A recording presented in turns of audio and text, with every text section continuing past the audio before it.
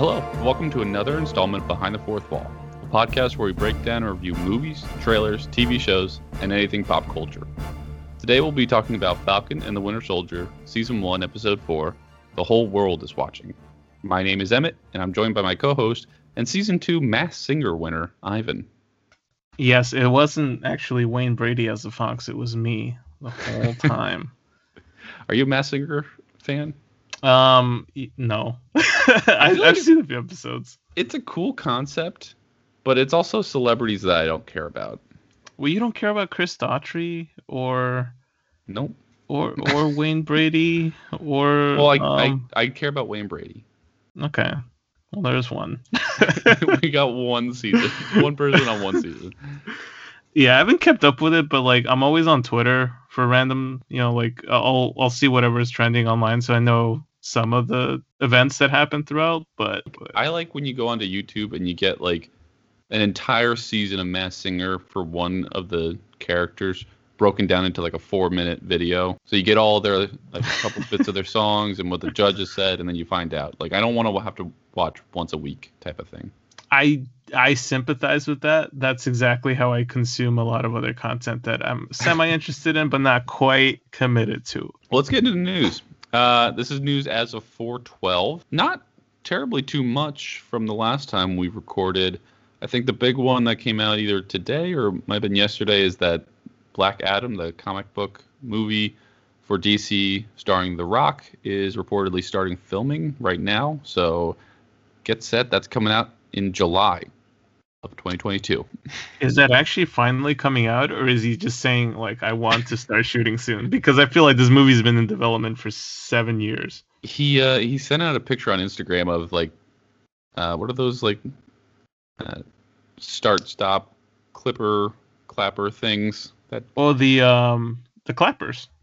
I was right. The clapper is a real word. It is. Yeah, he tweeted or sent that out on Instagram that it was like personalized for Black Adam. So they've been delaying that for a long time. Well, I guess it kind of made sense with COVID, but wasn't it delayed before COVID too? Yeah, so I think he expressed interest in the project back in 2003. And this was back when they had cast Armie Hammer as Batman for a Justice League Triumphant, I think they were going to call it. And then it just fizzled out, and then nothing came of it for years. And that was the one movie that Warner Brothers refused to say was canceled. So here we are. 20-year movie in the making. He's gotta have some sort of like, fanboyish love for the character if he's like been hanging on to this role for this long, though. Yeah, it must be. I think he's gonna do great in that. I think it's gonna play right to his strengths, literally. Yeah, the stuff they talked about with that movie and the DC fan event thing they held over the summer, it fleshed out the movie a little bit more, so it caught my interest a little bit more. I don't really know much about him, the character, but I saw like it might have been fan art and I might have been gotcha'd here, but is it like a cross with Shazam? Yeah, he is the original Guardian that the Wizard shared his powers with. Oh, okay. Yeah, so he's got a really cool little... He's kind of like an anti-hero, so not quite a villain, but also a villain to Shazam. So they're kind of like the polar opposites. Just basically picture him as the Venom to Shazam's Spider-Man. Yeah, that's going to be an interesting one. Yeah, I wonder how they're going to play this out. I know, just to kind of add a little bit here, but The Rock has been a very big proponent of keeping the Zack Snyder universe alive. Yes. So the rumor is that Henry Cavill is supposed to cameo in this film, but there's some tensions behind the scene because Warner Brothers wants to do away with the Snyderverse. So we'll see what happens. Well, they could cameo him just like they did in Shazam. Without his head. No head, just a body double. I'm kind of picturing that The Rock is probably going to kill this role because I feel like it's something he's been building up to for a while, and he's supposed to have a lot of creative control and freedom over the character. So I'm kind of excited, and they're supposed to introduce the Justice Society of America, which are characters that I think haven't really been explored that much in anything outside of comic. Very cool. Something to look forward to long term. Something short term though. This just caught my eye. I don't know if this has been on your radar before, but it's gonna be a new Netflix show dropping on 4/23. It's called Shadow and Bone. It looks really interesting. It's like a cross between like Game of Thrones and Avatar, like the last Airbender Avatar. I've not. I got to check that out though. Is it like a kind of fantasy medieval drama kind of thing? Yeah, it's exactly that, fantasy medieval. And they control different elements, and like the rarest element is light. So it's like a whole light versus dark. There's only like one person who can wield each of those powers, and the main characters, this is a cast that like I don't even know any of the names of. It's just that this girl like discovers that she has this power, and then it looks like it's going to be a lot of like drama and politic playing like Game of Thrones, but then like controlling elements and stuff like that for the last Airbender. That sounds pretty cool. If it's anything like The Witcher, it should probably be a pretty solid hit for them. Yeah, that was my first thought, is like stylistically, from a camera perspective, it looks like The Witcher, but then plot wise, it looks like it's the other two. I gotta add it to my queue. Keep an eye on it. Which I thought was weird, because like this seems like it's a pretty high budget show, and I only just found out about it like a couple weeks before it's gonna air. It could be that it was maybe produced for something else, and then Netflix bought it out. So that's why they haven't been marketing it all that much. Mm-hmm. It has happened before. Yeah. I think, what was it? Stranger Things, I don't think was originally supposed to be for Netflix. I think it was made for network television, and at some point they bought it out. Sci-Fi Network? Nah, I don't think so. That budget was way too high for Sci-Fi Network. But yeah, this gives me a reason to get back into Netflix, because for a while here, I've mostly just been like in HBO Max or Hulu. Netflix has kind of felt a little stale, so this might be something to bring me back into it. Yeah. You've been hyped up on that Mighty Ducks spinoff, right? Oh gosh, no, not Mighty Ducks. Yeah, not so much. I added a last bit of news here. I'm not quite sure how much of it is going to end up fleshing out. There's levels of this that I think have a legitimate source to them. Right now, what we're hearing is that Michael Keaton may not be coming back to the Flash movie. He released a statement because of the COVID restrictions, he may not be able to shoot. The rumor is that there's been some behind-the-scenes drama over him wanting a bigger role than what he's being given for the movie. So he may be out. We don't know, but supposedly they've started to talk to Christian Bale about potentially returning as Batman for the Flash movie. So not Ben Affleck, huh? So Ben Affleck is going to be in it, but he's not going to suit up as Batman. And this is supposed to be... Well, this will be confusing. Yeah, well, this is supposed to be the Flash's movie to delve into the DC multiverse. You got to think it's kind of funny. The DC multiverse? Well, they've kind of been doing that already, right? Because like you have Joker, you have Dark Knight, you have all these other movies that don't take place in any sort of like one single stream of continuity. So I think that's how they're kind of playing this off, as to like, because I know Walter Hamada, the president over at Warner Brothers, he's said his big focus with DC is to keep it at non-franchised single solo films for the characters, because it seems to work better for them. But there's still a desire to have a cohesive universe. So the rumor was that this Flash movie is supposed to erase the Snyderverse in continuity and replace it with something different. So when they had originally announced that Michael Keaton was coming back to portray Batman, people were excited because they thought they were trying to appease the fans that maybe they don't like Zack Snyder's take on Batman. So if Michael Keaton's not coming back, it sounds like their plans are kind of faltering a bit. Yeah. That'll be interesting to see what actually pans out here. Would you be down for another Christian Bale as Batman take here? I thought he said he was like out of it, and I'm ready to move on to Robert Pattinson. I feel like I don't want to. Like, I loved Christian Bale's movies as Batman. I don't know if I want to return to that and have it tarnished in any way, you know? That's what I was kind of thinking too, because so this week they also came out and confirmed that Robert Pattinson's Batman takes place on what they're calling Earth 2, which is, from the comics, there's different Earths. That's why they call it the Infinite Earths thing, their multiverse. Yeah. So if they're starting to do that, like talking to like magazines and stuff and saying like, oh, this is taking place in this Earth and this other one, I gotta think that maybe Warner Brothers is trying to like really put their foot on the on the gas for this multiverse concept.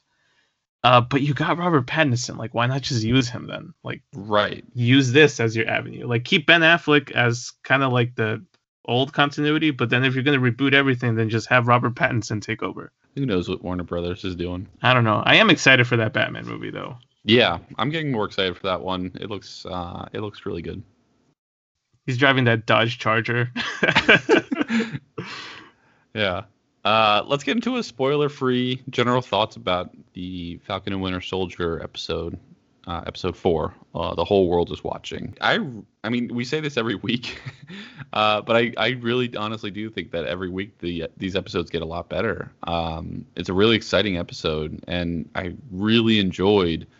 This one definitely is about like conflict resolution, and I enjoyed seeing the two different ways to handle conflicts, either peacefully or violently, and it's not really something I expect for like a comic book movie or show to get into, but I think much like WandaVision did, they're taking very serious and modern themes and taking a deeper look at those. So like this show looking like it's going to be I mean, we already saw it dealing with police, but like de-escalation as well, how to handle these conflicts differently. So it's a lot deeper for a Marvel movie than just like suit up and fight the bad guy.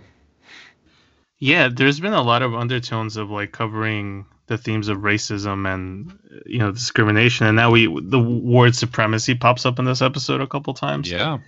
And I gotta say, like, they're handling it really well because it's getting people talking. And depending on who you're talking to, somebody's gonna take something different away from the conversation, but you're kind of coming to the same conclusion. Like, it's not like people are praising John Walker for what he's done, but like I also see people like sympathizing with what happens through his character.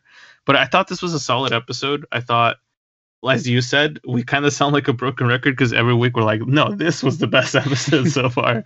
But it's true. And I have yet to be disappointed by this show. It's closer to cookie cutter Marvel than WandaVision was, right? But I think it keeps delivering on a weekly basis. And for me, it's felt like I've been watching a mini movie every week that's very akin to watching The Winter Soldier, which for me is up there on one of my top 5 films for the MCU. So yeah, and I really would liken this show to like a Tom Clancy, Jack Ryan on Prime. It seems very like fast-paced action, but overall they're trying to solve some major crime or terrorist threat or something like that. And they seem to be right on the heels of it, and then one step forward, 2 steps back type of thing. And I really like that what we're getting with this. Yeah, for sure. And I'm glad to see that in the world where the Russo brothers aren't directing a Captain America themed project, that the same tones are being taken into account and you kind of get the same vibes, but delving into heavy themes, but it still feels like Marvel. Like at no point does it sound like too overtly preachy, or does it ever like hit you over the head with things too hard. It's great. I've been enjoying it, honestly. And I think your prediction from our pregame episode of this, I think, is coming true here. I think this might be the best show that they released this year. Yeah, and we'll have to stay tuned for Loki for that. But I think just because this is so familiar to what Marvel fans expect, WandaVision was great and all that, and I wouldn't take anything away from it. But this feels like home, for Marvel. And what we had talked about before in the pregame, I think, for this show was these are kind of two characters kind of similar to Wanda and Vision that we didn't really care about, except it differed from Wanda and Vision because we had seen them often, and it still was that we didn't really care that much about them. And I think part of that honed from me because I don't really care about Steve Rogers, Captain America. So this is probably by association that I don't care about these two. But I'm really starting to like Winter Soldier. Is it weird that I'm gaining more of an appreciation for Steve, even though he's not in the show at all? I think everyone's holding him up to like deity level of he was perfect, and I'm like, did I miss something? Maybe it's just like they miss him, and it's, you know, you're romanticizing the past, but it seemed like he was just like the right level of super soldier, and I guess it is fair to say that he was the ultimate good guy when looking at other super soldiers. He was the ultimate goody two shoes. I think he's just like not about that type of character, which I totally get, because like that's the same complaint about Superman. You know, like they're too good and not. You have to have rules, and that you're willing to break, or like rules that aren't perfect. You can be short of it. And I think they did that with Cap, starting with Civil War, because he wasn't right about the conflict either. He wasn't 100% right, but yeah, I don't know. The reason why I was kind of getting more appreciation of it is I feel like the themes that are being covered in this episode kind of illustrate the point of, holding people up to this high standard of being a super soldier, superhuman, some sort of like icon. It does give people mixed, mixed perspective, because then you're seeing them in a way that is not exposing their flaws, and so it kind of shows, to me, it illustrates the point of like it's important to have somebody who doesn't themselves hold themselves to that pedestal, and I think that's what Steve represented pretty well. Like, he wasn't perfect, but he kind of acknowledged that he wasn't perfect, whereas there are people who are going to take that power for granted. Yeah, let's pause there because I can tell we both are very excited to start spilling the tea on this episode. So I just think general thoughts is that we're both excited with each episode as it goes on. I don't know if this is going to be like WandaVision where you can binge this in one day, or it might be like a full weekend or a long weekend kind of a binge, but it does feel like where each episode is enough to make you pause, think about what you just watched before you start the next one. For sure. All right, so if you haven't seen it and you don't want spoilers, go ahead, throw us on pause, come back later, review us, give us a 5-star rating in whatever App Store or Prime or wherever you listen to these podcasts. Download our whole catalog. Whatever's good for you. All right, so let's start off with, do you mind if we start off with Bucky? That's kind of where this episode started. Yeah. So they show us, he obviously ended the last episode in the alleyway with Ayo, who's from Wakanda, who's part of the, gosh, I always get this wrong. I say the King Guard, but it's really the Dora Milaje. Yes, and they do a flashback to pre-Infinity War, which it seems like it's right after Civil War, where he's learning how to shake off the Winter Soldier. Yeah, it seems like they're putting him up to the test there to see giving if the him words still hurt. Yeah, the keywords. That was a pretty intense and nice little moment to start off with, because it establishes that relationship he has with Ayo. Like, she becomes more than just like the really like formal, I guess, stoic. And it gives her like this very personable relationship with him.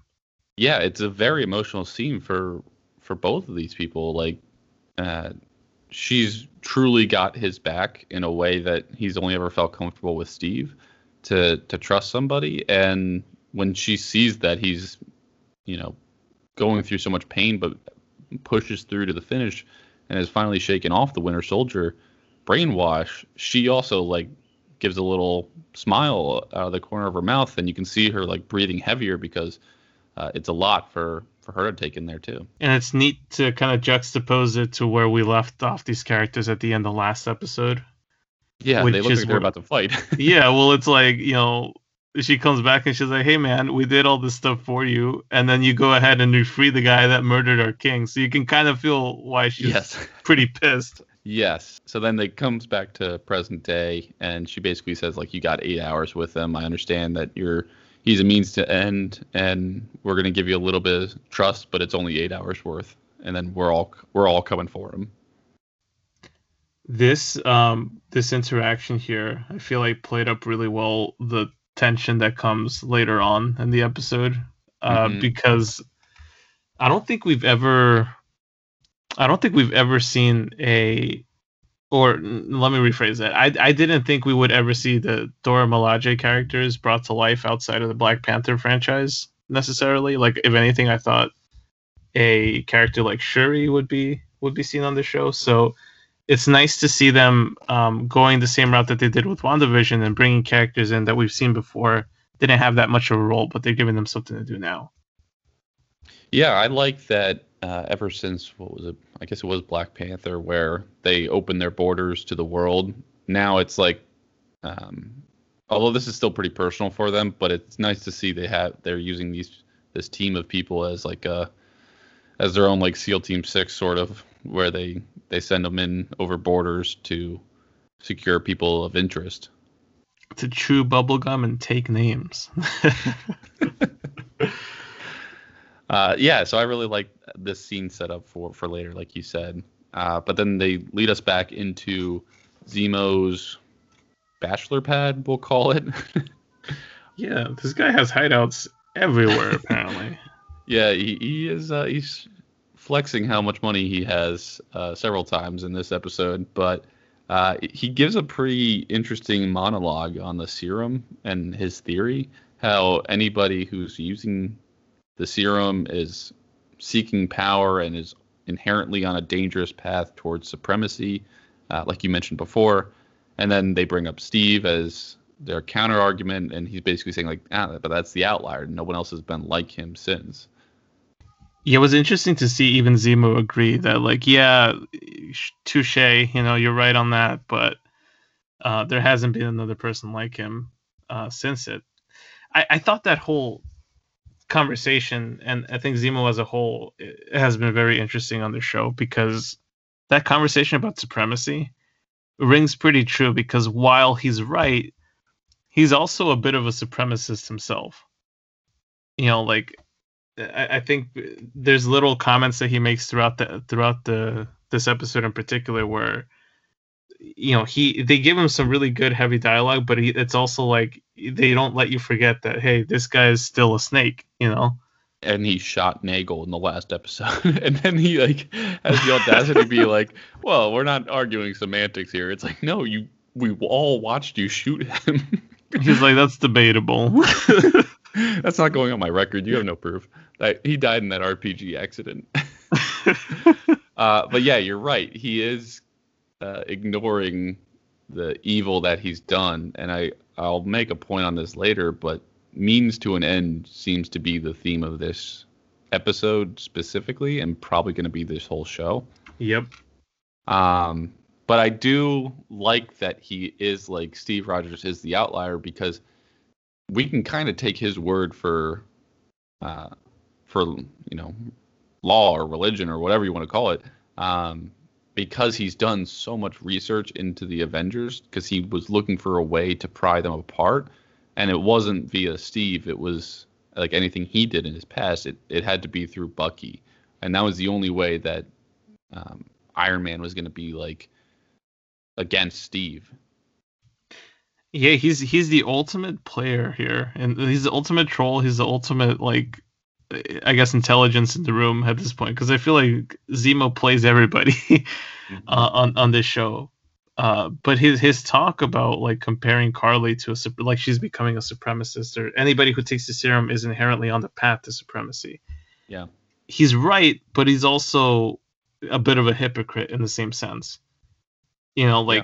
There's comments he makes throughout this episode in particular, when they go back to essentially like the encampment where these displaced I guess refugees, right, for lack of a better term, are, and they visit it. He talks about how in his youth, when he was younger, having come from a rich family, he would attend these fancy dinners at this place.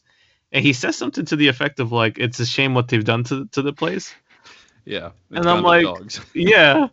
And I'm like, well, there goes the supremacy talk you were talking about before, about like the superiority complex of people. Like, of course, like he's talking about other people having the mentality of being above others, but here he is himself kind of using that same mentality without calling himself out for it.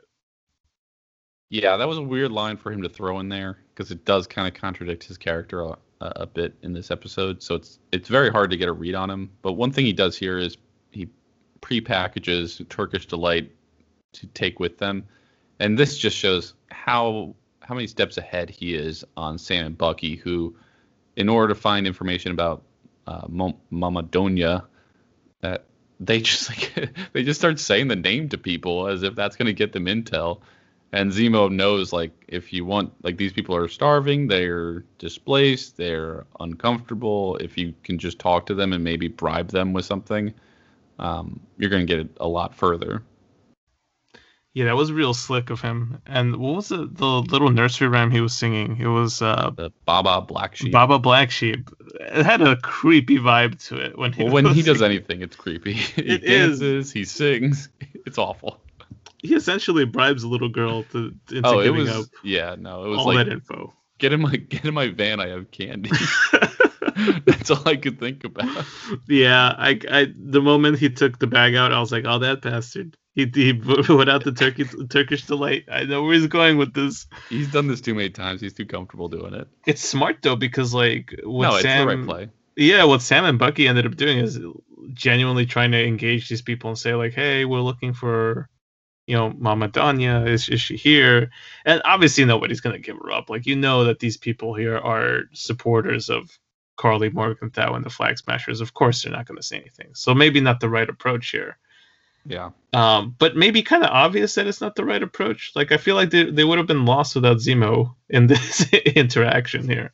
Well, it just seems like this is a weird portion of this episode for me, because Sam should know better how to talk to people. And he tries briefly on the last guy, but he went through like 3 people before that where he just said, "Are you Mama Donya?" Like, no, I'm not. Like, she's dead. Stop throwing that name around.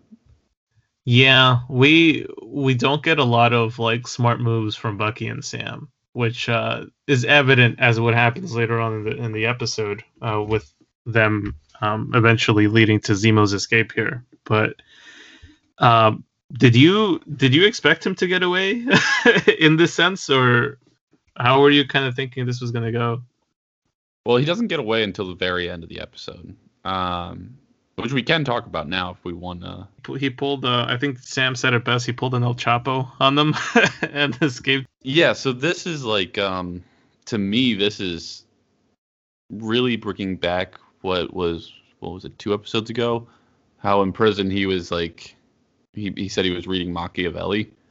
And like the oversimplification of Machiavelli is that it's like a manual for royalty, how to gain power and how the means justify the ends. And that you can kind of do anything to get there, right? So you could use deception as part of that power, which is exactly what Zemo is used to doing.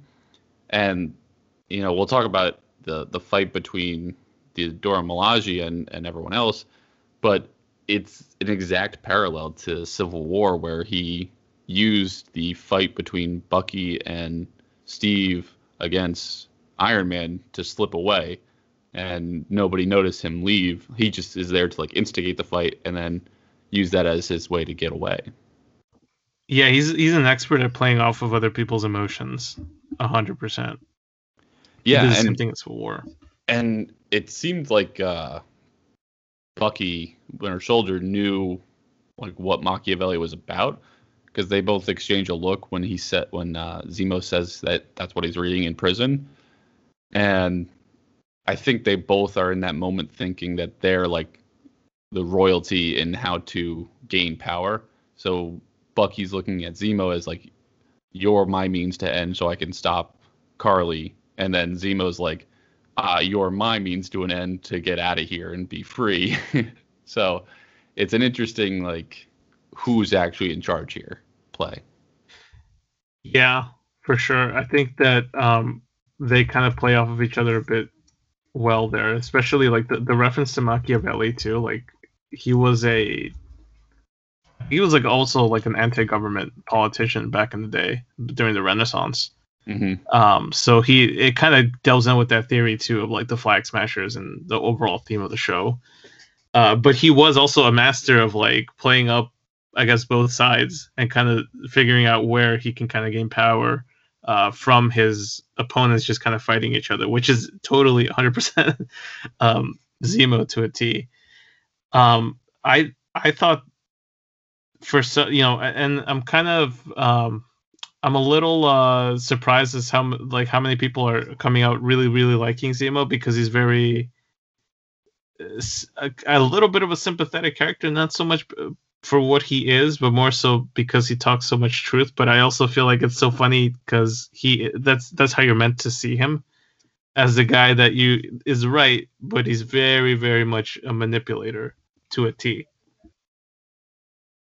Yeah, and he's also a terrorist. Like he Right. bombed the UN, which is a very forgettable thing because he pinned it on Bucky so well that most people forget that. I think they're just like caught up in the moment of like, oh, he's right. Yeah, somebody can be right and also be completely evil at the same time. Yeah, and have done something that's like totally unforgivable in their past. Yeah. So he's a very interesting character. I think he's probably going to be my favorite character out of this. He delivers these monologues with such good, expressions and how the arguments are formed and what he's presenting to people. Yeah, Daniel Bruhl has a really good voice for this kind of thing. Which, fun fact, he's the voice of Lightning McQueen for the German dub of of Cars. So if you're bored and you want a kick of it, go to Disney Plus, switch it to German, and listen to Daniel Bruhl Zemo as Lightning McQueen. Isn't Owen Wilson the American version? I think he is. Wow, where did I come up with that trivia? And that's our Cars segment for this episode. Wait, before we move on from Zemo, one last little tidbit here that probably should have been included in the news, but for anybody who ever thought that they wanted or even thought of watching Zemo awkwardly dance for an hour straight, Marvel's got you covered. They legitimately released on their YouTube account a 1 hour cut of Zemo dancing. Yeah, how long of that did you watch? I saw that too. 47 minutes. That's pretty impressive. I saw about 10 seconds and I was like, yep, don't need any more of this. It was great. Yeah, that is pretty funny that they steered into that troll. The next character, I guess, on the timeline of this episode, she only had a couple small parts in this, but Sharon Carter comes back in with some important portions of this episode, I would say. You mean the power broker? It definitely is steering towards that, although I'm still skeptical to say that she's working for the power broker. Yeah, I don't know. I think they're trying to pull the wool over our eyes here, and it's going to be one of those, like another red herring, but I don't know. I just don't know what to expect because she's giving off villainous vibes every time we see her visually. Yeah, she is weaving in and out of like these, I guess, checkpoints in Madripoor, and like people are letting her go without checking like ID or anything like that. And she mentions that she has a couple access to a couple satellites, which is kind of weird for someone who's on the run. And there are like, I don't know if you've seen these like paused screenshots of like graffiti on the wall, and one of them says like the power broker is always watching you, and like her having satellites kind of it lends like a little nudge and wink to that. Maybe she is power broker, or it could also mean that she's very close to the power broker. But it seems like her willingness to help out with Sam's requests is not to be able to come back to the States, but to find Carly so that the files are returned. It seems like that's what's going on, but I think we're led to believe that. Who knows if that's going to end up being the play? But we're 4 episodes in at this point. We have only 2 more left. I gotta think that either she's the power broker or it's another character that we've already seen, because I kind of don't think there's room to introduce somebody new here. I think there is, but the power broker inherently will need to be stopped. And I don't see how Marvel can be like, let's kill or imprison Sharon Carter, and that Falcon's the one who has to do it. I could see it happen. I can't, see it just because like she was so close to Steve. I don't see her becoming like radicalized in her time of exile. But maybe because she felt left alone, like left and forgotten. It could be that, and it's also like, again, the theme of supremacy here. Like, if it is her that's the power broker, like, could it be that the temptation of the super soldier serum is what drove her to it? Like, I don't know. Did she maybe take it already, and she, is also a super soldier at this point? I don't know. Whoever the power broker is, though, it's got to be some sort of heavy hitter that's going to put up some sort of physical fight, I feel like. Jeff Goldblum, and he's here from Thor 3. That would be great. That would be hilarious. I would take that as a power broker. That would actually be really funny. I would want to see that. She does give villainous vibes, though, man. Like, she was swishing her alcohol there just like a straight-up villain as she's observing her satellites. I'm like, you can't be this calm. Yeah, there was another like zoom in and pause on that, and she's got this like new cut on her, I guess her lip or her face. So it does look like she was, when she said that things are going to get a lot more hostile here. I don't think that was the word she used, but dangerous in Madripoor. When she was on the phone with Sam, she had like a clean face. So her scars from the previous fight had healed. So you might be right that she might have taken the serum when you kind of just threw that idea out there. But it might. I feel like the power broker is the one who inflicted pain on her. Or plot twist, she's actually Mystique, and this is the X-Men's intro into the MCU. and Dr. Von Doom is the power broker, and no, Mephisto. Mephisto is the power broker. Yes. How did I miss that? It could be. You never know. But we'll see how that kind of ends up playing, because it's going to be interesting to see what they do with her. Because I'm also on the side that I don't want her to be the villain, but I can't help but think that that's where they're going with it based on what we've seen. It's definitely some tie to it, whether she's the big bad or if she's working for him. It's something to be there for sure. Yep. But segueing into Falcon, I think this whole series is his resume on reasons why he should be Captain America. Yep. He's got the counseling experience coming into play. He's very much the person that will not punch first and ask questions later. He's a super rational guy. Like, I'd love to kick it and have some beers with him. It seems like he's that kind of approachable dude, and more than anything, I feel like he's proving himself to be exactly the second incarnation of what the Valleys of Steve Rogers had. They would be in him too. Yeah, he's proving that he is such a loyal friend to Bucky and to Sharon and to like everyone else he's interacted with, but then also like a loyal family member. Like he immediately will, like, he goes from being a very peaceful conversation with Carly to showing up in his full Falcon suit because his sister was threatened. And it shows like that he does understand, use your words first, have a discussion, understand where they're coming from, just like Steve kind of would do, and then be ready to fight if you're pushed to it. I think it's one of the fundamental things of the Captain America creed, I guess, for lack of a better term, of like trying to, sustain all life to whatever degree you can whenever possible. And I feel like he's exemplifies that by not dismissing Carly and not saying outright, writing them off as full-on villains. And I think that kind of thing, at least for me, like the ability to be able to find that kind of common ground with your enemy is what makes somebody a lot more capable of dealing with this kind of threat and situation. So I feel like he's proving himself to be worthy on this show. Yeah, and one thing that I really liked about his character development is that he used to just lead his fighting with like 2 Uzis. And Steve was no guns ever. He was always just shield and fists, and that was it. I mean, we saw him use guns every once in a while, but for the most part, he was pretty non-lethal when he came to fighting. And we haven't seen Falcon with a weapon other than his wings in this episode, in this whole series so far.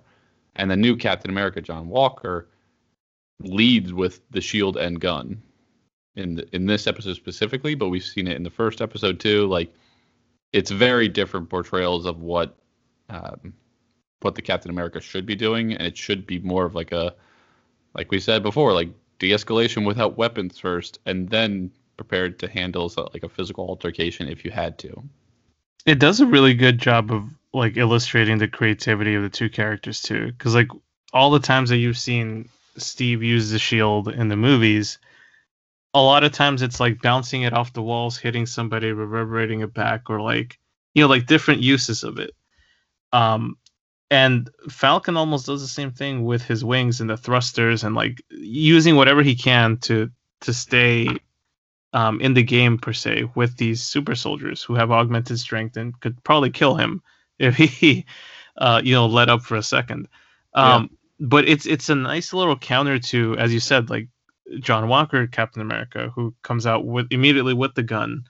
And in terms of the way that he uses the shield, he'll only throw it at people and then get it back. Like, that's the extent of the creativity he gets into. I think the most creative thing he was sliding the shield to save Lamar when he fell off the truck a few episodes back. Yeah, he's not that great using it, despite the promo shots we saw in the Star Spangled Man episode for that Good Morning America show. Yeah, he's very much like, shoot first, ask questions later kind of guy. So this is definitely trigger happy Captain America. But the contrast between him and Sam couldn't be ever more evident. And I kind of want to get into like the little bit of a discussion of like, because you can't avoid it with this series because it's already brought it up, but like the undertones of supremacy, I guess, and race, especially when it comes to Sam. There's an interesting conversation that happens with Carly and Sam's sister when she calls her to basically threaten them and in an effort to try to get Sam alone. They have a whole conversation about how Carly doesn't know if she can trust Sam because clearly he's working for Captain America, to which Sam's sister says, no, he definitely isn't. And then tells her like something to the extent of like, if America doesn't care about me, why should I care about its mascot? Mm-hmm. And so it touches on that point where I feel like it's almost kind of like a reverb of what we've seen before earlier in the show, which is that whole like, obviously you've established the fact that the black struggle in America on this show, and the heavy theme of like that's a lot to kind of put on somebody, but it's also like painting out this picture of the amount of, I guess, bodies and stuff that had to be there in order for someone like John Walker to take up the shield. Like they got it from they got it from the blood of Isaiah Bradley. They got the serum from it. Then there's also the impact and struggle of like having this guy who literally was handed the shield, gave it up, and he was basically pre-selected by Captain America himself to be Captain America. And instead of acknowledging that, the U.S. government then turns around and says, no, we'll give it to the perfect soldier. Completely the opposite of what the first Captain America movie established that should be the prerequisite to get the formula. What was that line from Erskine? Like right before he had the whole procedure with Steve, he tells him to keep being who he is, not a perfect soldier, but a good man. Yeah, it was something like that, and that's what he also said to what was his name, Tommy Lee Jones character, like the general in that movie, that he's not looking for the perfect soldier, he's looking for the perfect man when they did that little live grenade test. and Steve jumped on it then. Yeah. And I think that perceived struggle though is what unites both Steve and Sam. Whereas Sam has had a difficult life because of his circumstances, Steve had a difficult life because of his circumstances. And so in a way it's almost like that experience is kind of humbling enough to make you either be a good man or resent the world for it. Because that's where I kind of see this kind of going. It's like Steve was handed a pretty rough life because he lost both his parents at a young age from what we saw in that first movie, and he was kind of left off on his own. But he was also small for his for a guy.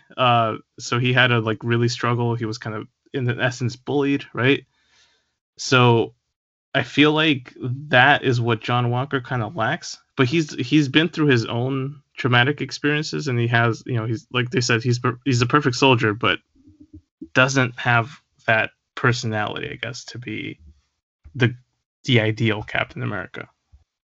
Yeah, there's a lot of different points I would want to counter to you or compliment to you. I guess starting off with that last point there is that Steve, like the bit also from Erskine, who was the scientist who gave Steve the serum, was that he understands like what power means because he doesn't have any going through like growing up. So that's why he also was another really good reason to be the pick for the super soldier program. And Falcon's kind of the same way because he really is only as strong as his suit allows him to be. There is definitely that parallel there for like another reason that we're saying that Falcon aligns really well with keeping the shield. The other part that I wanted to comment on too was the bit about Carly talking with Sam's sister. Sarah is her name, right? Yeah. And she does say that line about like, America doesn't care about me. Why do I care about the mascot? And Carly's like, well, you sound just like me, so I guess I can trust you temporarily. I think part of that conversation was just there wasn't a legitimate threat there because Carly's ultimate plan was just to get Falcon away from Captain America so that she could actually have him killed, and it would be an easier fight for them than if all the heroes were united.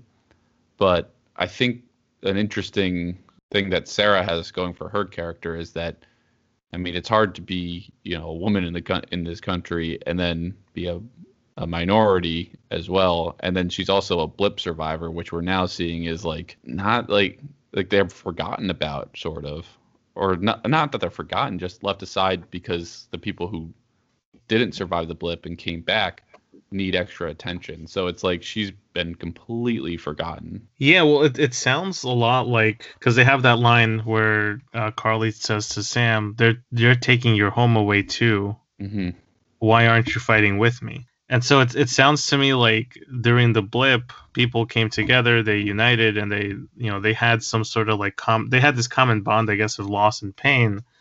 And then when everybody came back, they wanted to revert everything back to the way it was, to the point that they kind of went back to forgetting about the people that were struggling, and they are being displaced again. It's that line from Erskine about like, for a powerful man who knows power his whole life tends to forget that power and kind of take it for granted, whereas a weak man or somebody who's never had power knows the value of strength.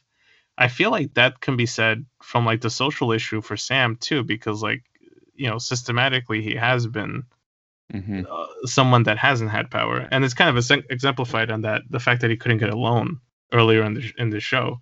So in a way, it's kind of like the same kind of struggles with different faces kind of showing up here for him, that kind of, I guess, prep him to be the best kind of person he could be, only because when presented with power, he'll probably know how to do with it more good, rather than somebody who didn't ever necessarily need to struggle that much to begin with. Yeah, and it's the same kind of parallel of powerlessness that Sam has compared to Steve. It's not like Steve chose to be genetically smaller and weaker. And it's not like Sam chose to be like have prejudice against them. I know those are entirely different struggles, but it's like like that line from Erskine. It's because they are grown up through being powerless, they understand the value of it. Yeah, so they'll know. I think they're better. They have more of an admiration for it, in a better sense than somebody who would not or would take it for granted. Yeah, and all of this is brought up not just as like a nice tangent to the conversation, but because Falcon's way of handling this, either revolutionist or terrorist group, whatever side you're on, to quote Carly, his way of handling this is to have a conversation first. And he actually seems to be gaining a lot of trust with Carly. And then John rudely interrupts before the 10 minutes is up. And immediately all that trust that was built is just lost. Yeah, that kind of sucked. He didn't even give him his 10 minutes to walk through it. But it just goes to show like the paranoia of John Walker, and he hasn't even taken the serum at that point. He is just on edge because he knows he has to produce results, and he wants it to be that it was his plan, and he's really just seeking validation.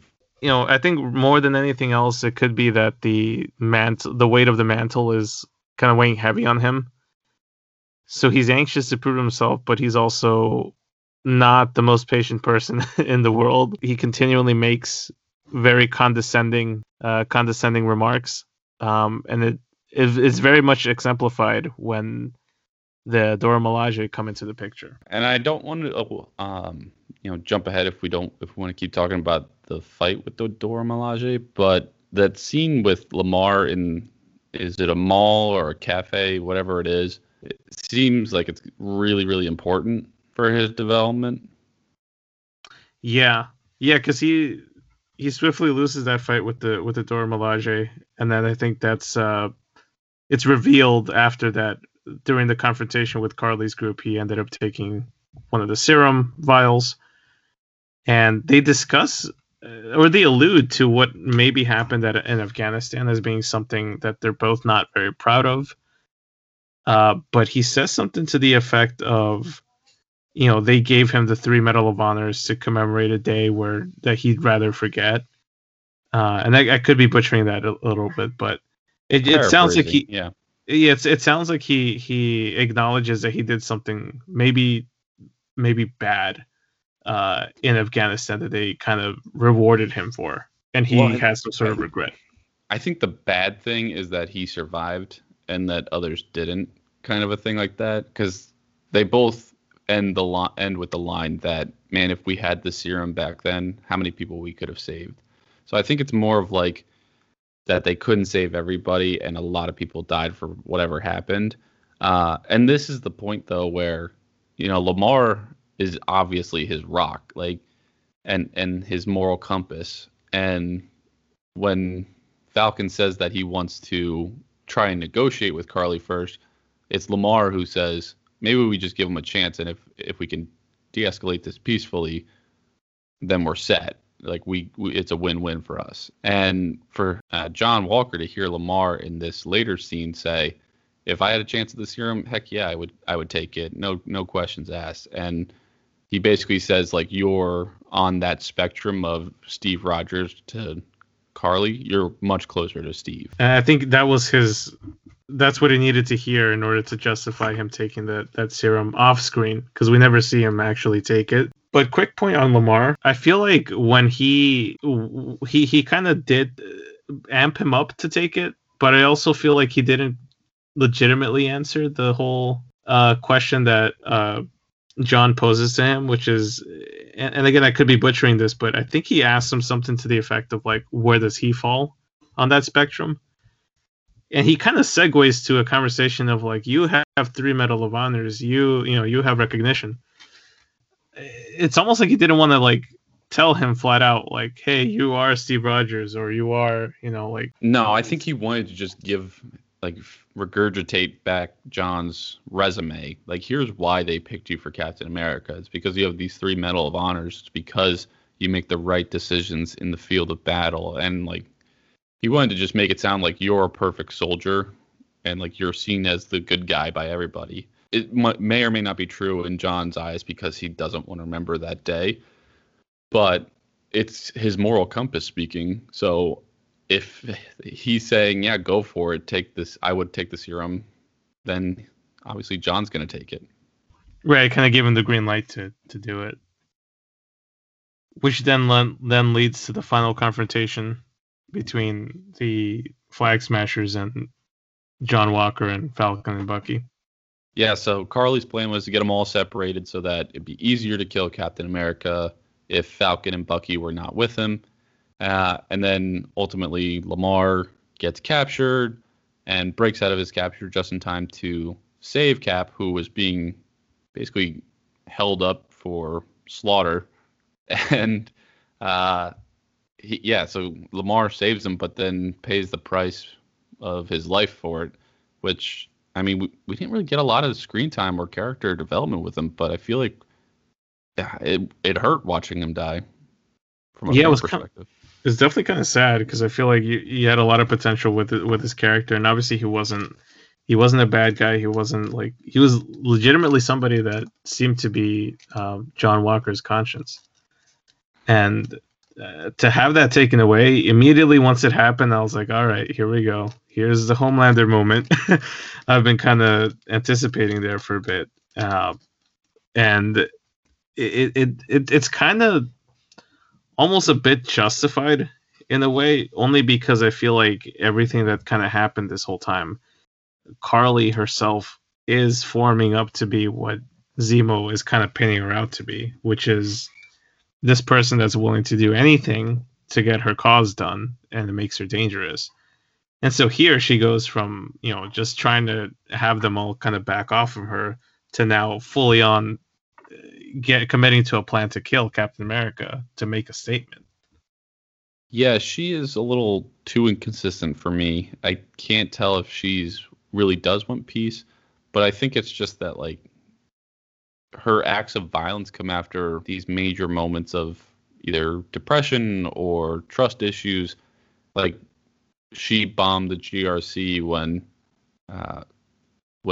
Mama Donya passed away. Like she acted irrationally after that. And then when she lets her guard down to talk to the enemy at the time, Sam, and then is immediately betrayed by that, she does this other rash action. So she is becoming more evil, and it's hard to like stick up for her because her plan is to just crucify Captain America. Yeah, because he's the symbol of America and of I guess freedom, or I guess this false equality narrative. What's the ultimate symbolism of flags? Then she has a group called the Flag Smashers. It's kind of like they're parallel of each other, almost in a way, because they're both very irrational people when it comes to like high emotions.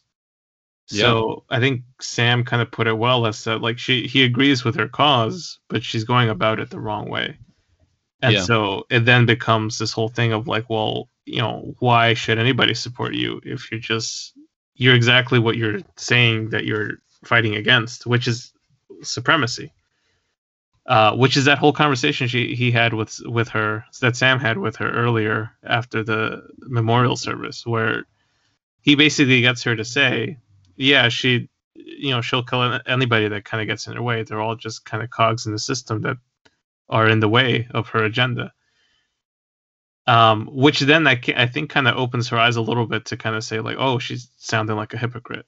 Yeah, she immediately regretted it and realized that she is walking a very fine line on what she wants and what she's doing. Yeah, but she came up to the point where she said, you are making me sound like that. Whereas she doesn't realize it's all her. Like, these are her honest thoughts, like this is exactly where she kind of painted herself up to be. Yeah, this episode does a few good conversations about how to like react quickly to what my statement is. Like Zemos quickly asks like, Sam, did you ever take the serum, or like were offered it? And if you were, what would you say? And Sam's initial response is no. And it's like the same thing with Carly is like, what's your quick response? And she's like, I would kill anyone who gets in the way of our mission. Then it's like, okay, well, that's your actual personality is the first thing you say. It's not, it may be not what you're intending, but it's what you're executing there. Like and I guess she's too blinded by her agenda that she doesn't realize that she's maybe hindering it more than she's helping it. Speaking of executing, this episode ends with Captain America putting the cap in decapitation on the guy who said he was a big Captain America fan. Ooh, yeah. Earlier in the episode, he said that his father or his grandfather fought Nazis, and I guess we're supposed to, assume that he was in a platoon or similar platoon that served with Captain America, the Steve Rogers one. And he heard stories about like what a great guy he was and how like honest and virtuous he was, and he dies by the shield of Captain America. That was a crazy sequence there, because like I knew at some point like John Walker was gonna snap to some degree, because like it kind of seemed like that's what they were building to. But first off, I was surprised that this was shown on Disney Plus, and that it was shown on the visual of a Captain America standing up with a bloodied up shield because of an act of aggression from him. Definitely a visual that I thought was very striking, and maybe why it has an R rating over in Europe. It was powerful though. Like I feel like it kind of demonstrated just how unstable he really was and the dangers of giving the wrong person this responsibility. But even more so than that, like the title of the episode is "The Whole World Is Watching," and not to brag, but one of my predictions from last week, jokingly though, was that he was gonna get canceled, and it looks like I was right. He's gonna get canceled. Yeah. So first off, you don't actually see a decapitation in this episode. You just see blood on the ground and then on the shield. But they are very striking images for a Marvel show. And secondly, this happens like in a town square, not inside one of the buildings that they were fighting in. The chase kind of leads to a public place where a whole crowd of people are videotaping the scene, and you can see in the background a lot of the background cast are like reacting, gasping, and it's hard to watch. And at the very end, then when he stands up with the shield and Falcon and Bucky show up, and it's just like everyone's on their face like, what just happened here? What did you just do? It was pretty intense to kind of leave the episode off that way, but it's also like this immediately happens right after Lamar gets killed. And you almost kind of see the look of regret on Carly's face when she realizes that she killed Lamar. Yeah. But it's too late. She sees the brutal takedown of her friend, who it looks like everybody else in this Flag Smashers group doesn't have quite as bit of a hardcore bone in their body like Carly does. At least from the conversations they have, it seems like they're a little bit more chilled out than she is. So it's kind of hard to kind of see, because like you had a little bit of backstory from the character. Like you said, he was a Captain America fan. So ironic that he dies by the shield that he was a big fan of before. Yeah, no, that's a great point you make about the rest of the Flag Smashers. I feel like they're going to be turning on her pretty quickly, because at the very beginning, they're watching the news of the GRC bombing on their cell phones while like in their camping conditions or wherever they're staying. And they're kind of shocked because they had left the scene before that bomb happened. So it's like they didn't know that it was part of the plan.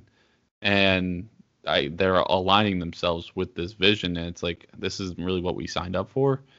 And then it seems like some of them are, viewed that way. And then a few others are like, their main concern is really the power broker and, serving a peaceful, mission to aid those who are now displaced because of the people returning from the blip.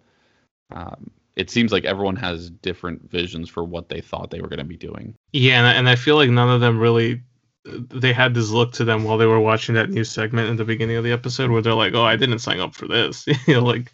Yeah. And I think that look kind of came after they announced that one of the people that died was like a father of two, and they kind of went into like the family details similar to the way that you see things presented in the news in real world. So I think that the choices she's making I think are going to, like you said, maybe start to show the cracks in the group. And especially since this isn't the first person she's lost under her lead too. Somebody stayed behind in that other episode to buy them more time for their exit. So her army, so to speak, is shrinking in numbers, and now she's lost all the vials too. So it's very hard to be like she's a good leader. But how do you think this is going to end up now? I feel like this ended up on a bit of a shocker, but also, Zemo's out on the wind. Clearly something needs to be done about John Walker, but then Carly's still on the loose, and the power broker's still in place somewhere. But I don't know how they're going to wrap things up in 2 episodes. Prediction time. It is a lot to wrap up. I'm sure they're going to do a really good job of it. I don't think the power broker stuff is really going to get settled. I think it's going to end up being one of these, like, if we have a season 2, would be covered. Maybe we'll get like a face reveal or something like that. But I think more immediately that I don't really know what Zemo's going to be doing other than maybe just going out on the lam. Yeah, as far as he's concerned, Carly's the threat, right? So if anything, he's going to try to kill her. That might be his play for the last 2 episodes. I feel like there's a lot to get through, and I just hope we don't get a rush job. That's my only concern here. Yeah, I agree with that. So let's wrap it up there. If you guys are listening out there and you have different thoughts about this episode, or if you want to share your voice on it, or you have your own predictions for where this is going, feel free to hit us up on Twitter at BT4thWall, 4 being 4TH. Otherwise, thanks for listening. Thanks for listening.